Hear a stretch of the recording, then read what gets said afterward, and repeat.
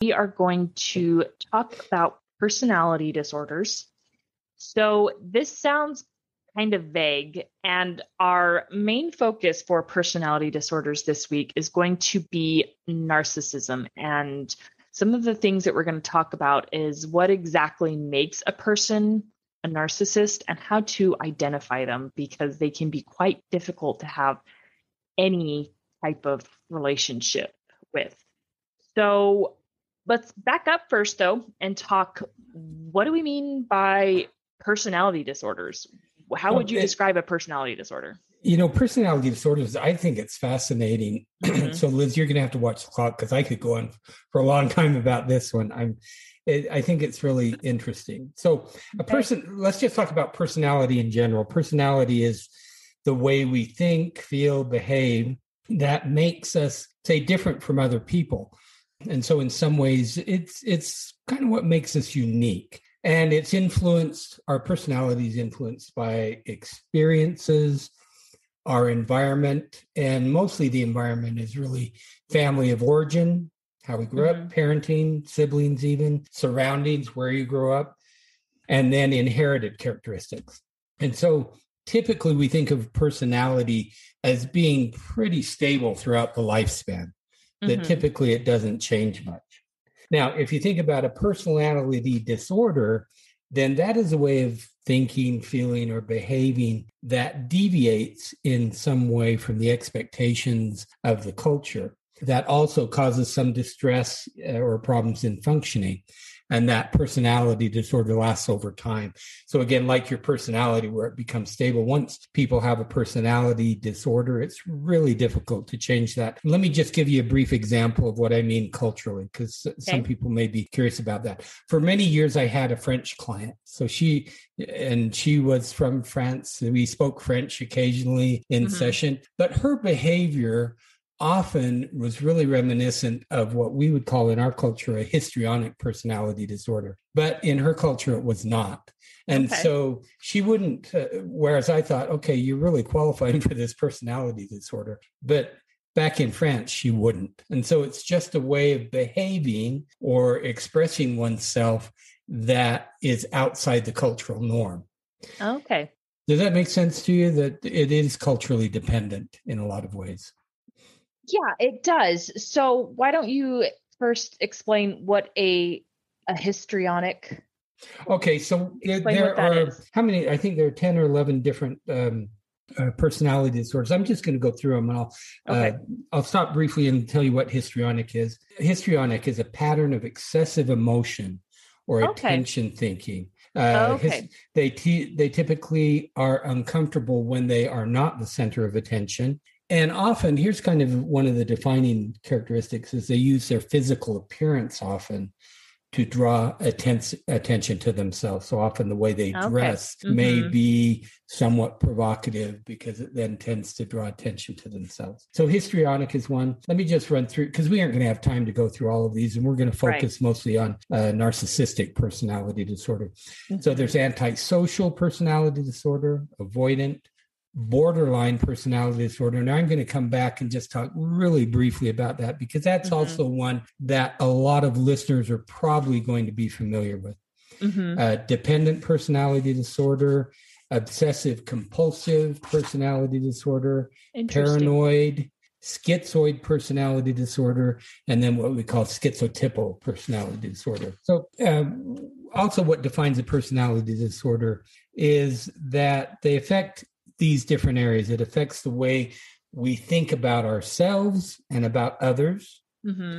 I think, again, one of the defining characteristics, it defines how we respond emotionally. And so often the way, if someone has a personality disorder, then they're responding emotionally in a way that is somehow outside the norm for the culture. That goes along with that is how we relate to other people. And then also another defining characteristic, how we control our own behavior, or maybe more accurately, how we don't do a very good job of controlling our behavior.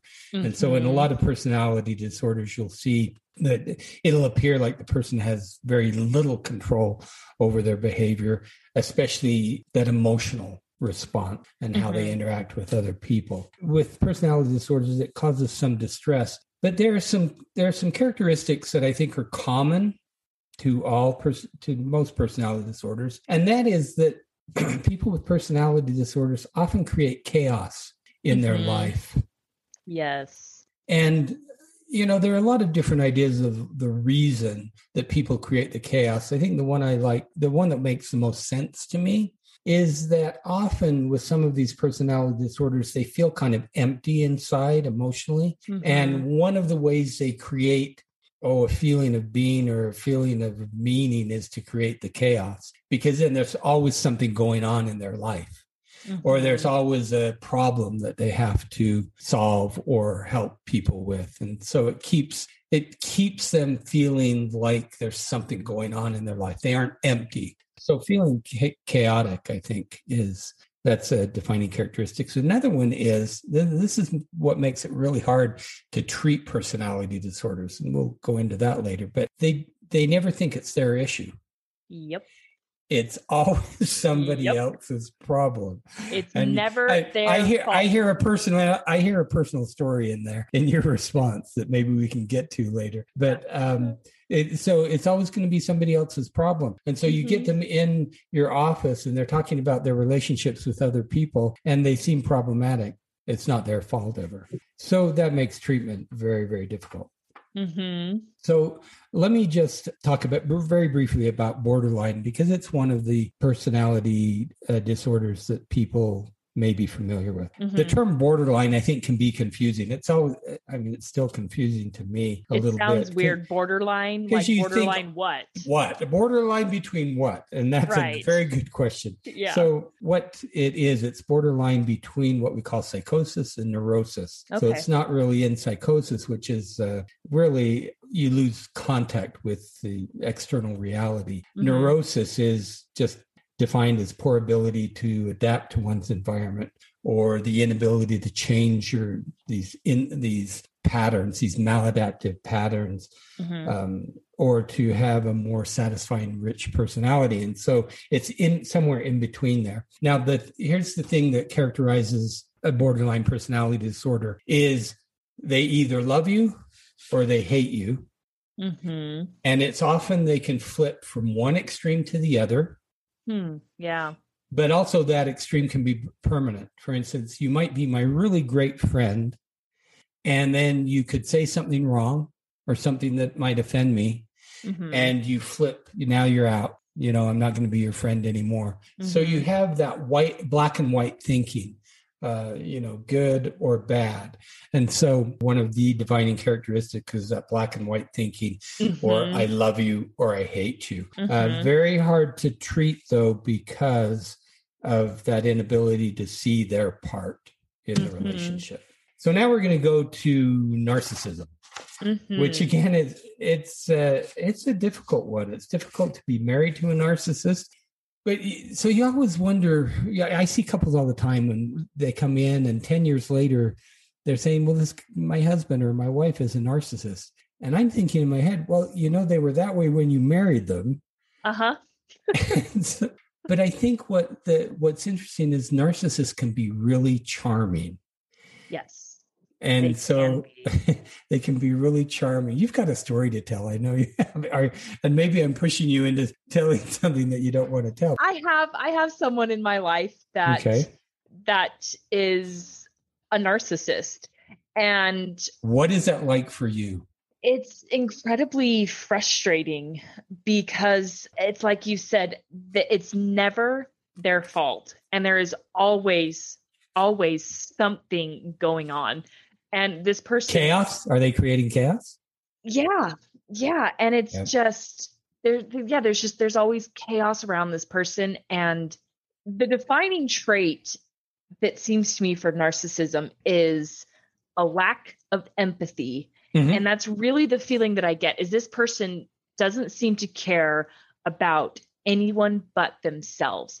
And it doesn't matter how many times you can tell them, you've got to think about it from the other person's perspective. There's still X, Y, and Z of why this isn't their fault. And what it comes down to is this person it's difficult for everyone to be around this person. And so let me just say something about empathy. I believe what you just said, that I think they have a lack of empathy. Mm-hmm. But there's some interesting research that came out, I think, last year, which actually this research was indicating that possibly narcissists really do have empathy. They just choose not to acknowledge it or use it. Interesting. Yeah. And so it's more of a choice rather than they don't have it. It's just, I'm not going to be empathetic because I choose not to. Okay, let's take a quick break and we will be right back. Hi there, my name is Maya Acosta, and I'm the host of the Healthy Lifestyle Solutions podcast, where I explore ways that we can optimize our health. I learned about the field of lifestyle medicine, which uses evidence-based approaches to prevent, halt, and in even some cases, reverse disease. These are lifestyle modalities such as using certain foods as medicine, using exercise to reverse disease, managing our stress, and even getting adequate sleep. Join me and the amazing people that I get to talk to as I set out to learn how taking better care of ourselves can help us both improve the quality of life and enhance our longevity. Let's get started. Right. And, and I wonder, because this person I'm thinking of, they are good at creating sympathy for themselves. Yeah. Is something they're very good. And this person still has lots of friends. And the more I'm around this person, the more I wonder how, because I'm like, how is this person not burned all of their bridges? Because everyone in our circle has pretty much set boundaries and said very strict, distant boundaries of, you know what? No, I'm drawing a line, and the answer is just no. But yet this person still seems to keep, almost like they keep recreating new friendships. I'm curious, is this person like married or an intimate personal relationship? Has been, but not now. No.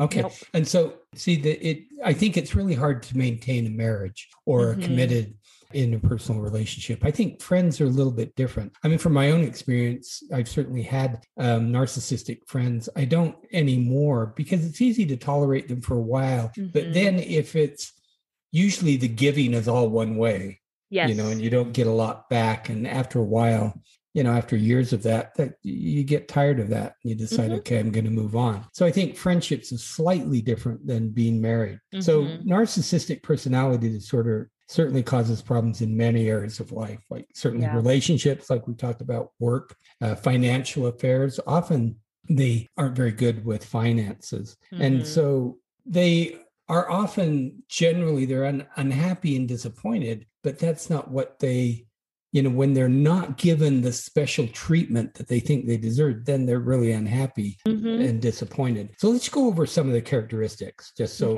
everybody's clear. And then I'm just going to preview this because I think there are two types of narcissism. And one I'm going to call compensatory narcissism, and that's going to be a little bit different. But this is kind of the classic narcissistic personality disorder. They have an exaggerated sense of self-importance. They feel entitled.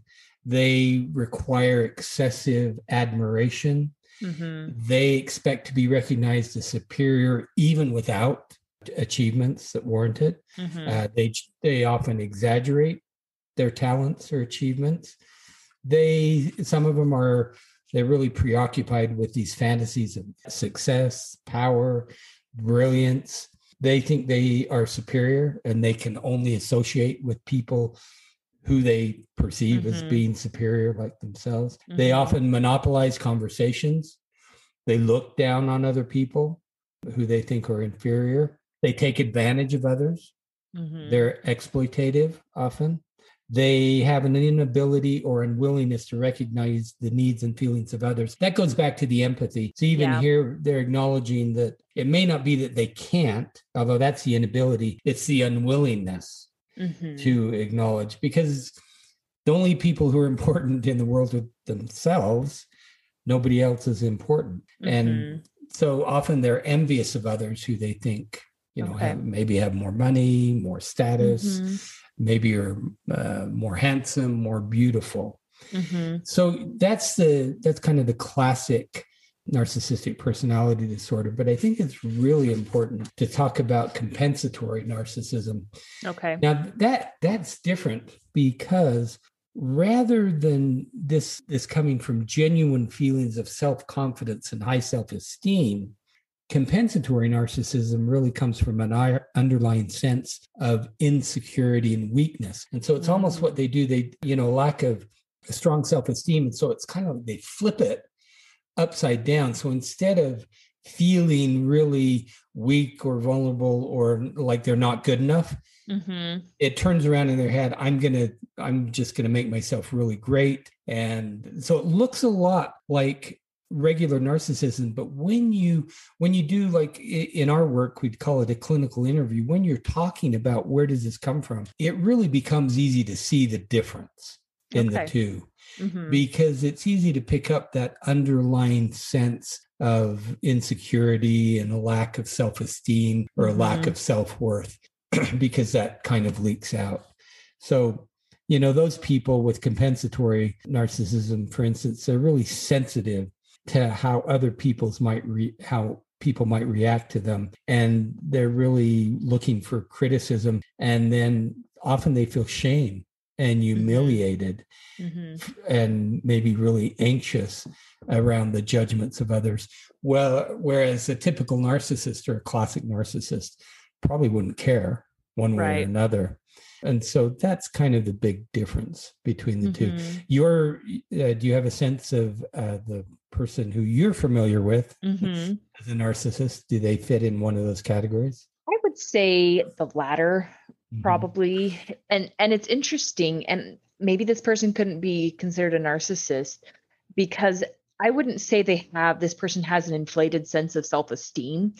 It's more of just a complete disregard for the feelings of others. And maybe that's something entirely, but I mean, either way, or it makes this person extremely difficult to be around. And this person, a lot of it is this person is just convinced that they deserve more than they actually do. This person is incredibly entitled, probably the most entitled person I've ever met in my life.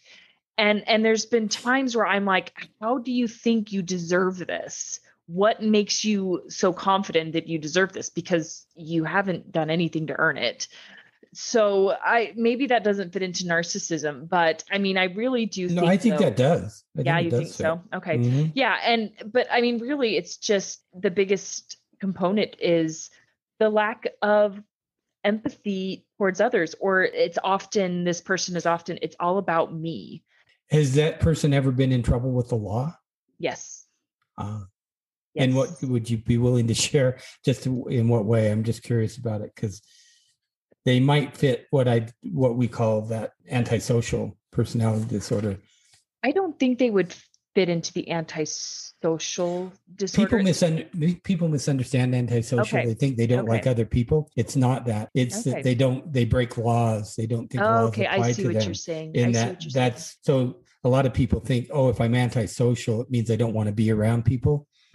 It's not that at all. It means you don't understand social norms, or you don't respect social constructs. You don't respect the social norms. Like I shouldn't walk into the store and just take what I want because that's breaking the law, or I shouldn't speed and things like that. Does that kind of fit? Because often they go together. Yeah. Narcissism is often a component of antisocial personality disorder. Interesting. Okay. Yeah. So do you want to talk about treatment? Yeah.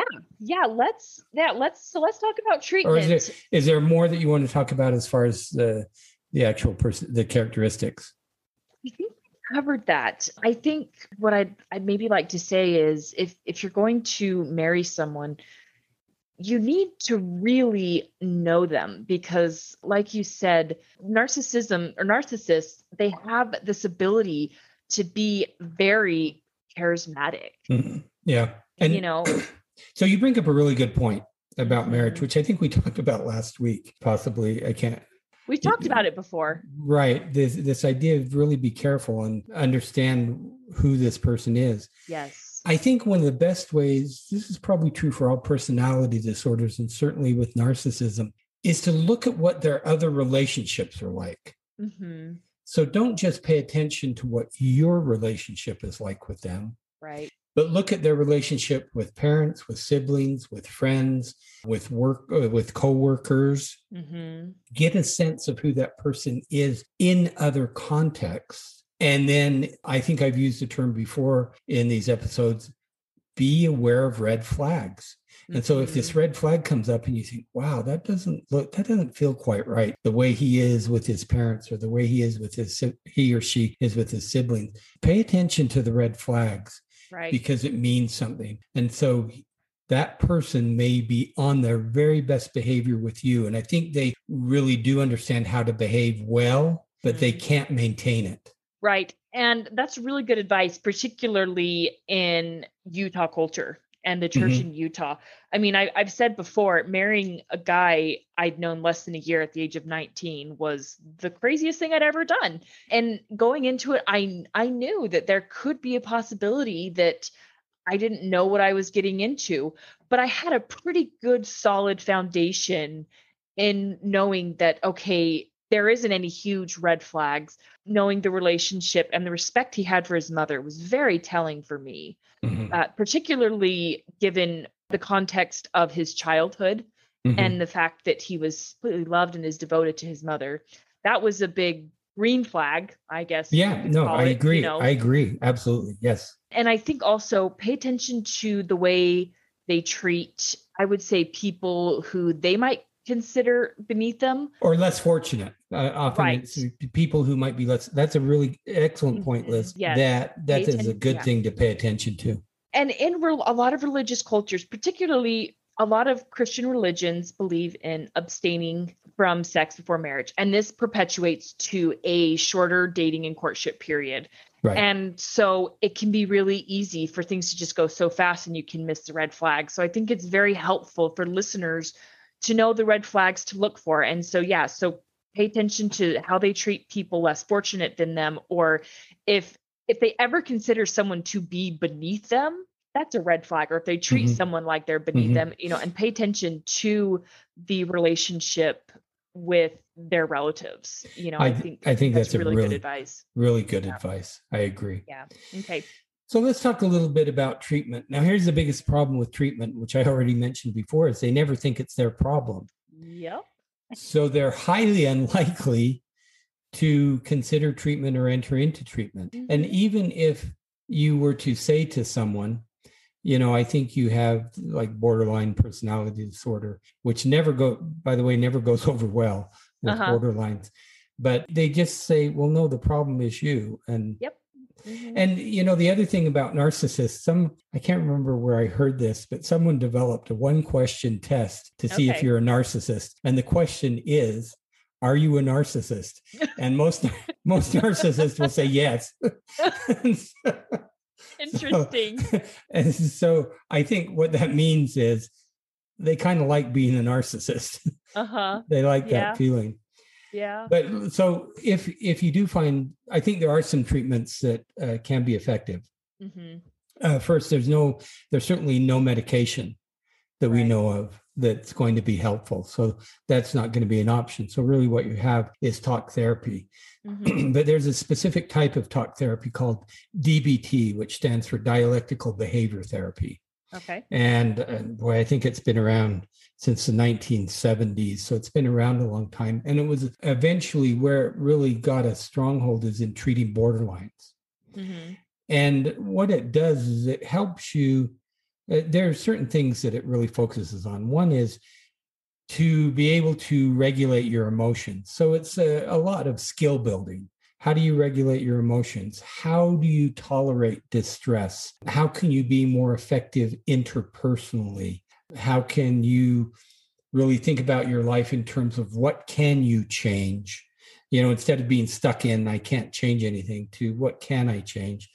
And then along with that, this seems like contradictory to what I just said, but sometimes we just have to accept, the situations that we're in. I mean, that's true for a lot of us. Right. That acceptance. And it's certainly true for people who are involved with someone who has this personality. You have to accept that they are who they are and you can't try to change them. You can't change them, but after we talk about this dialectical behavior therapy, the one thing I know of that works. And so mindfulness, that's the other thing in dialectical behavior therapy, which is just a way to, meditation, things like that, to really become more centered. And so DBT, while it had probably its start in treating borderlines, I think it's been found to be effective in really most personality disorders. So if you are with someone, say, who you think might have a personality disorder, I think the treatment to get them into either individually or group, because it's done in both formats, is to try dialectical behavior therapy. And I would guess in any large city, in Salt Lake City, there are many therapists who would practice that. We don't in our group, but there are many, many resources for that. So let's say you're married to a narcissist or someone with a personality disorder. I think really all you have is the ability to set boundaries. Yes. That's what they respond to. And, you might have that experience with this person in your life who is a narcissist, is that's all you have. And you hold to your boundaries, and they will push back against the boundaries, but it's what makes life somewhat tolerable with them. Is to set boundaries. And it's the only thing I know of. If you were to read like the classic book on borderline, it's called Stop Walking on Eggshells. And I'm sure there are many books out there on narcissism. And I would guess that in the end, the takeaway is going to be figure out a way to set boundaries. Well, also acceptance, but figure out a way to set boundaries with these people. Yeah. Especially if it's not someone that you can just completely cut out of your life. Well, even that's a boundary. That's true. Yeah, that's true. It is a boundary. I'd imagine that it's got to be most difficult for a parent to be raising a narcissist, and we all know that kids mentally lack the ability to feel empathy at a certain age. I've often asked myself, I wonder who's more narcissistic today, my 2-year-old, my 4-year-old, or my cat. But you bring up a really good point. There's a retired professor at the University of Utah. Her name's Lorna Benjamin, and she would have been and probably still is considered really one of, I would go as far as say, the world's experts on personality disorders. And I took a psychopathology class from her many, many years ago. And this is so the first class, she stands up and she says, give me a child and 6 months, and I will give you any personality disorder that you want. So she really believed that it was caused by parenting. Oh, really? Yeah. Oh, yeah. Interesting. And I think she's probably modified that slightly, but it's a little scary. But what made me think of that is, I think being a parent, one of our primary tasks is to raise children who are empathetic. And you're absolutely right that kids, I don't know, maybe they would develop empathy on their own. They probably would in some way, but I think it's up to us as parents to teach them how to have empathy, how to care for others, how to be aware of what the other person is feeling emotionally. Now, one of the best ways to do that, and I know I've mentioned this before, is John Gottman's parenting program, which he calls either the heart of parenting, or there's another one, emotion coaching. Okay, yeah. Is what he calls it as well. And that is a really great way for parents to teach their children empathy, because he believes that the emotional ability of the child is really what determines how far they go in life. And that's up to us as parents. So that was a bit of a diversion, but I think as parents and I think if you have a narcissist, you really ought to look at what you're doing as parenting, around parenting, and focus more on how do you create empathy. Right. And that was the next thing I was going to lead into is childhood trauma, I would imagine, could play into it, or not necessarily narcissism. Okay. Borderline personality disorder, definitely. Histrionic personality disorder, definitely. And so that is that's a combination. So that you bring up a really good point. The combination, we call it nature and nurture, right? And so the nurturing part is the parenting piece. So how do parents respond to a child who's experienced some sort of trauma? Right. That's the nurture piece. And then the nature piece would be, what do we come with? I think we've talked previously about resilience. Some people are resilient, some people aren't. And I don't know, we know a lot about resilience, although I mentioned Sam Goldstein's book about how he thinks we can create resilient children, which would be another good topic sometime. So it's certainly childhood trauma plays into it. I think childhood trauma might play into compensatory narcissism. Okay. Yeah, I can see that. Because it's going to negatively affect their self-esteem and their self-concept. And so one of the ways to counter that is to flip it and be compensatory narcissism. So you're right. Right. And also I think sometimes parents can do all the right things, and sometimes, their child is going to be who they're going to be. I try and help parents understand that all the time we can teach them, but in the end, they're an individual. Yeah. And I think sometimes you can be doing all the right things as a parent, or all the right big things, because no parent is perfect. No. But sometimes you can be doing the right things and your child is just, they are who they are. That's right. And so I wouldn't want parents to say, wow, I think my child's a narcissist, and oh my goodness, did I do that? Is that my fault? Because I think I would say no, probably. Well, if your child's a narcissist, then I think you could say, okay, I need to help them with more empathy. Well, right. And I guess I'm talking more of grown up children. Oh yeah. Then you can't, you can't, Yeah. You're because, right. I agree with that. Yeah. Because there's been times, I have an 8-year-old, and there's been times where I've said, what are you doing here? Like, think about what you did and how this made this other person feel.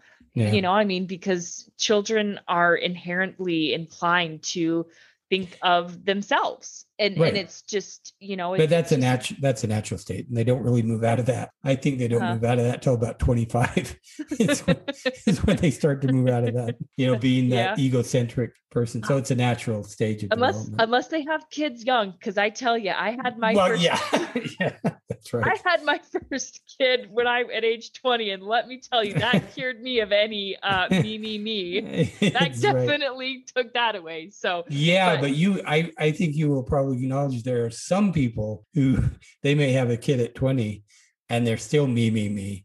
Yes. And it doesn't work out well. Yep. I know someone like that.